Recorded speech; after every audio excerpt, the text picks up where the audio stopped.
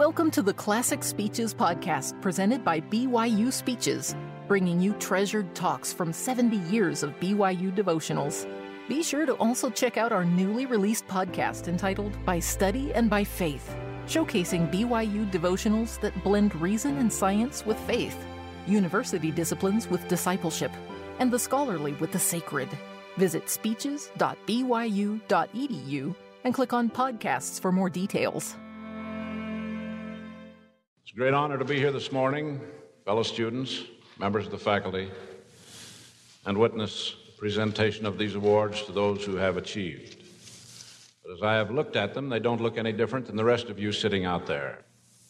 When I think of achievement, I think of the salesman who sold 2 milking machines to a farmer who only had 1 cow, and then he took the cow as a down payment.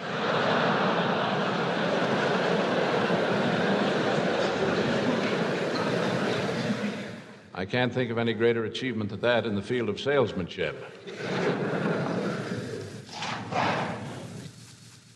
I hope that someday someone with money, it won't be me, of course, will make an award to the individual in the school who puts forth the greatest effort to achieve and yet doesn't make the end result.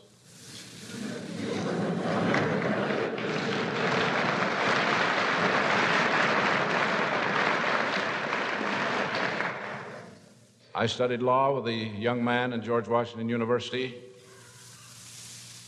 who never passed in any of his subjects except one.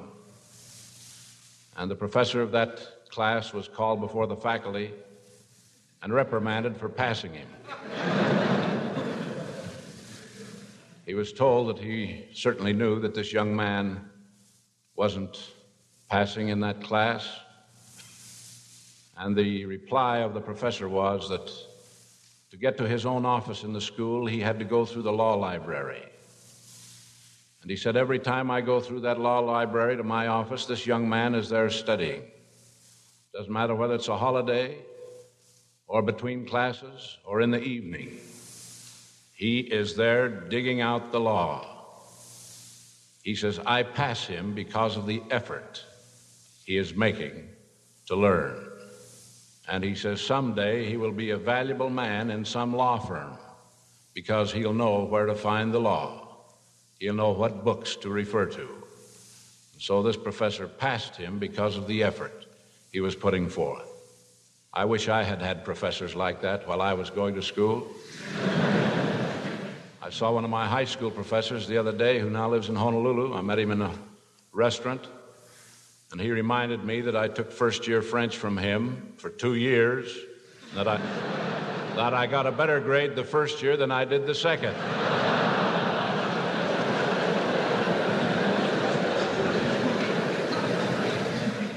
It all goes to show that the battle isn't to the strong, the race to the swift, nor the battle to the strong, but to him that endureth to the end. That's achievement, endurance. That's great achievement. And I know that as we go through life, those of us who are getting older every day, that the greatest achievement in life is not the acquisition of money. The greatest achievement to me is coming to the end of one's days, having been true and loyal to his ideals. I can think of no achievement greater than that. Maybe you've heard this report of a meeting that was held in the Edgewater Beach Hotel in Chicago in 1923. I'm going to read it to you on this occasion.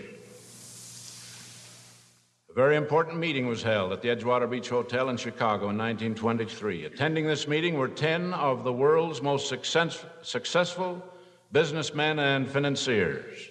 Those present were the president of the largest independent steel company, the president of the National City Bank, the president of the largest utility company, the president of the largest gas company, the greatest wheat speculator, the president of the New York Stock Exchange, a member of the president's cabinet, the greatest bear in Wall Street, head of the world's greatest monopoly, president of the Bank of International Settlements.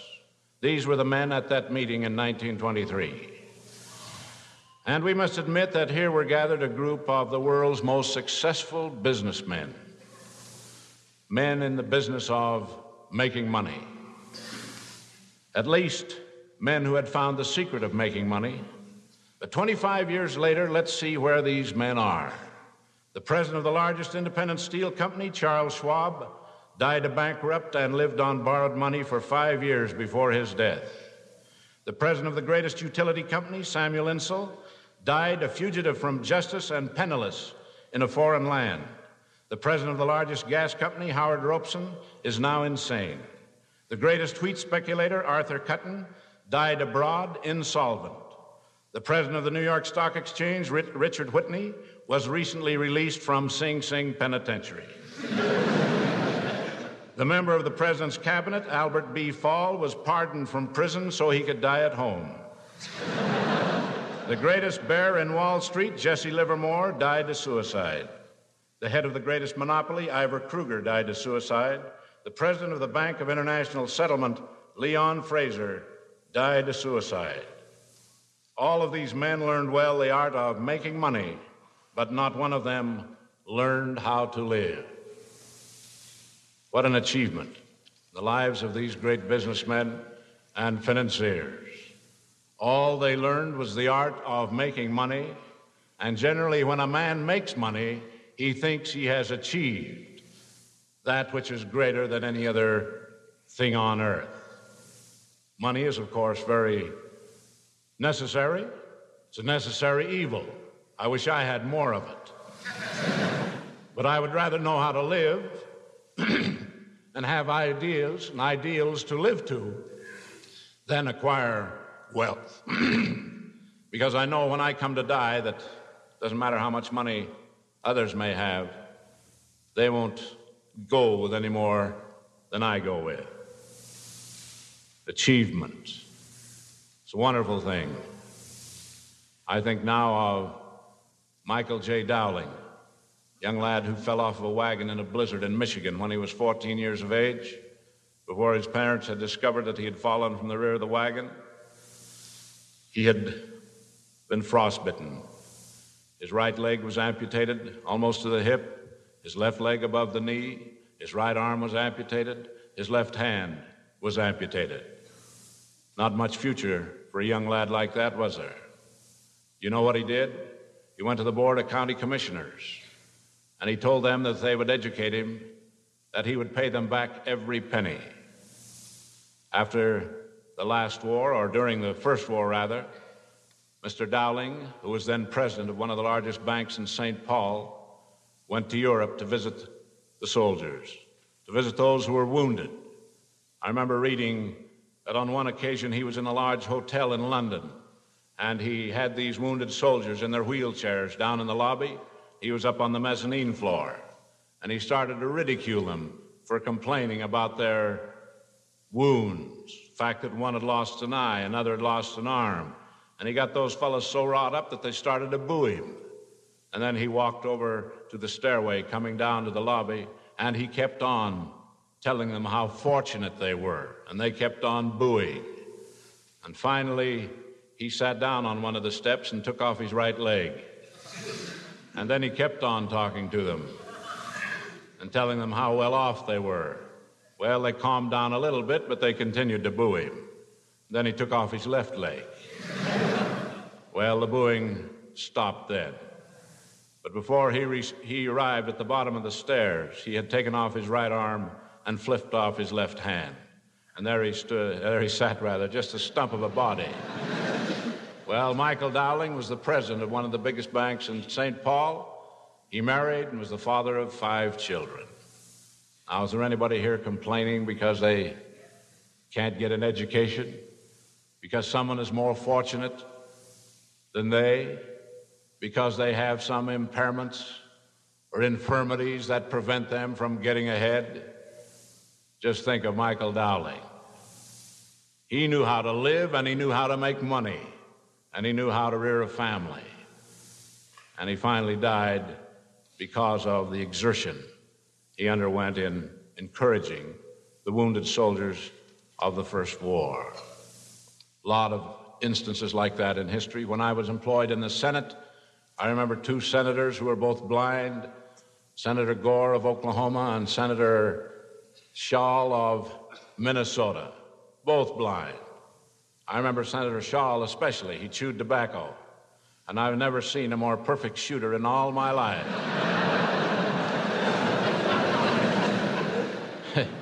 He would sit in his chair in the Senate, and then with his feet, he would get the cuspidor in the right spot, and then he would sit there. I used to stand there by the hour and watch him. Never missed. Never missed and couldn't see a thing. But he made a basket every time. He could have been a great ball player here on the BY basketball team. Man so expert in that. Senator Gore used to go to all the ball games. And there was no one that cussed the umpire like Senator Gore. He couldn't see the ball players, couldn't see the plays, but he'd catch the spirit of it. And he'd go to the movies. He'd go to the movies and he'd have one of his clerks with him they didn't have talkies in those days, but the clerk would read the headings on the screen and he would appreciate the picture. And so men with these great handicaps achieve, so why can't we? We can all achieve. At least we can put forth the effort, and maybe we will find a professor now and again who will pass us because of the effort we're putting forth, rather than because of the grades we're not getting. I think now of the great play, Cyrano de Bergerac. Edmond Rostand, I think, was the author of it. Brother Pardo can correct me. I saw that many years ago. Walter Hampton played it. I always remember the final scene in that great play. It's been in the movies recently. Many of you may have seen it. But you know, Cyrano was a man with a long proboscis or nose or whatever you call them. People made fun of him except when they were in his presence, only behind his back.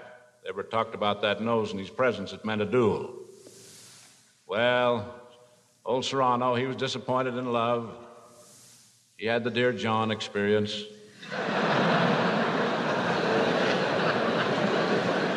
But a greater lover never lived than Cyrano. He was in love with this beautiful woman, and she thought she was in love with someone else. But at the end of the play, she is in the garden of a convent. Cyrano, on a Saturday, would go to the convent garden and visit with her and tell her all the news. On the last visit, he arrived with his head bandaged. And she saw that he was dying. Now, up until the time he wore this bandage, he always wore a helmet. And in the helmet was a white plume.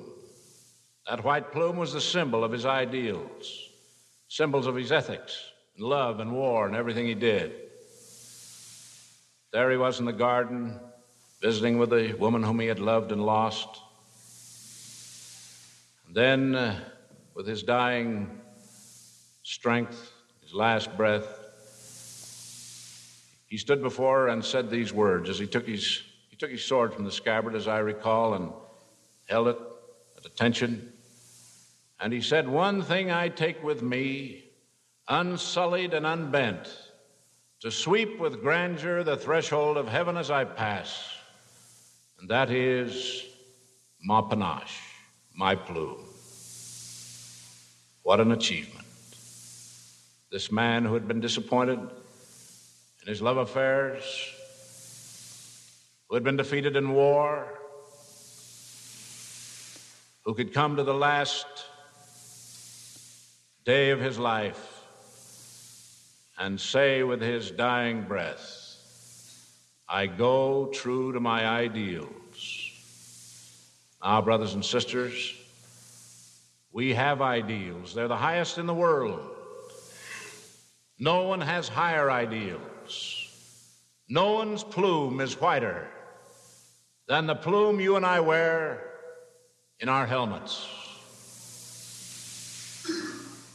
Our greatest purpose in life to achieve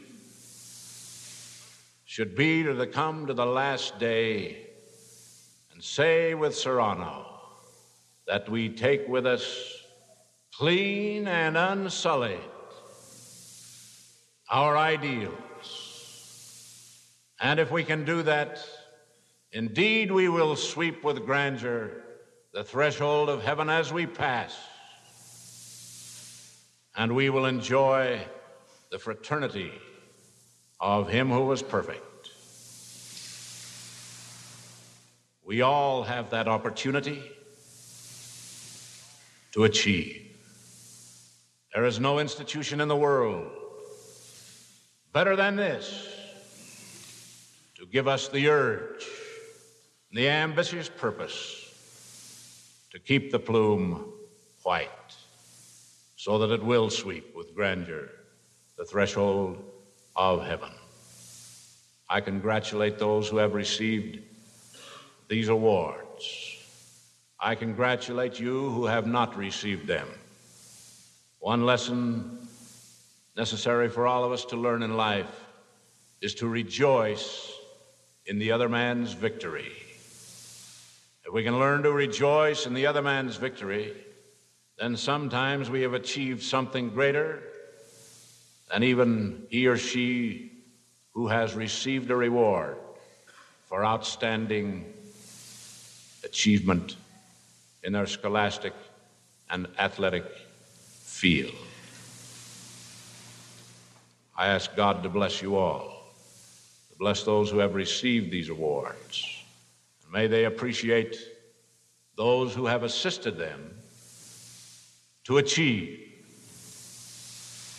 I see my friend Huey Woodford down here from Australia. He has a brother who was a colonel in the Australian Army.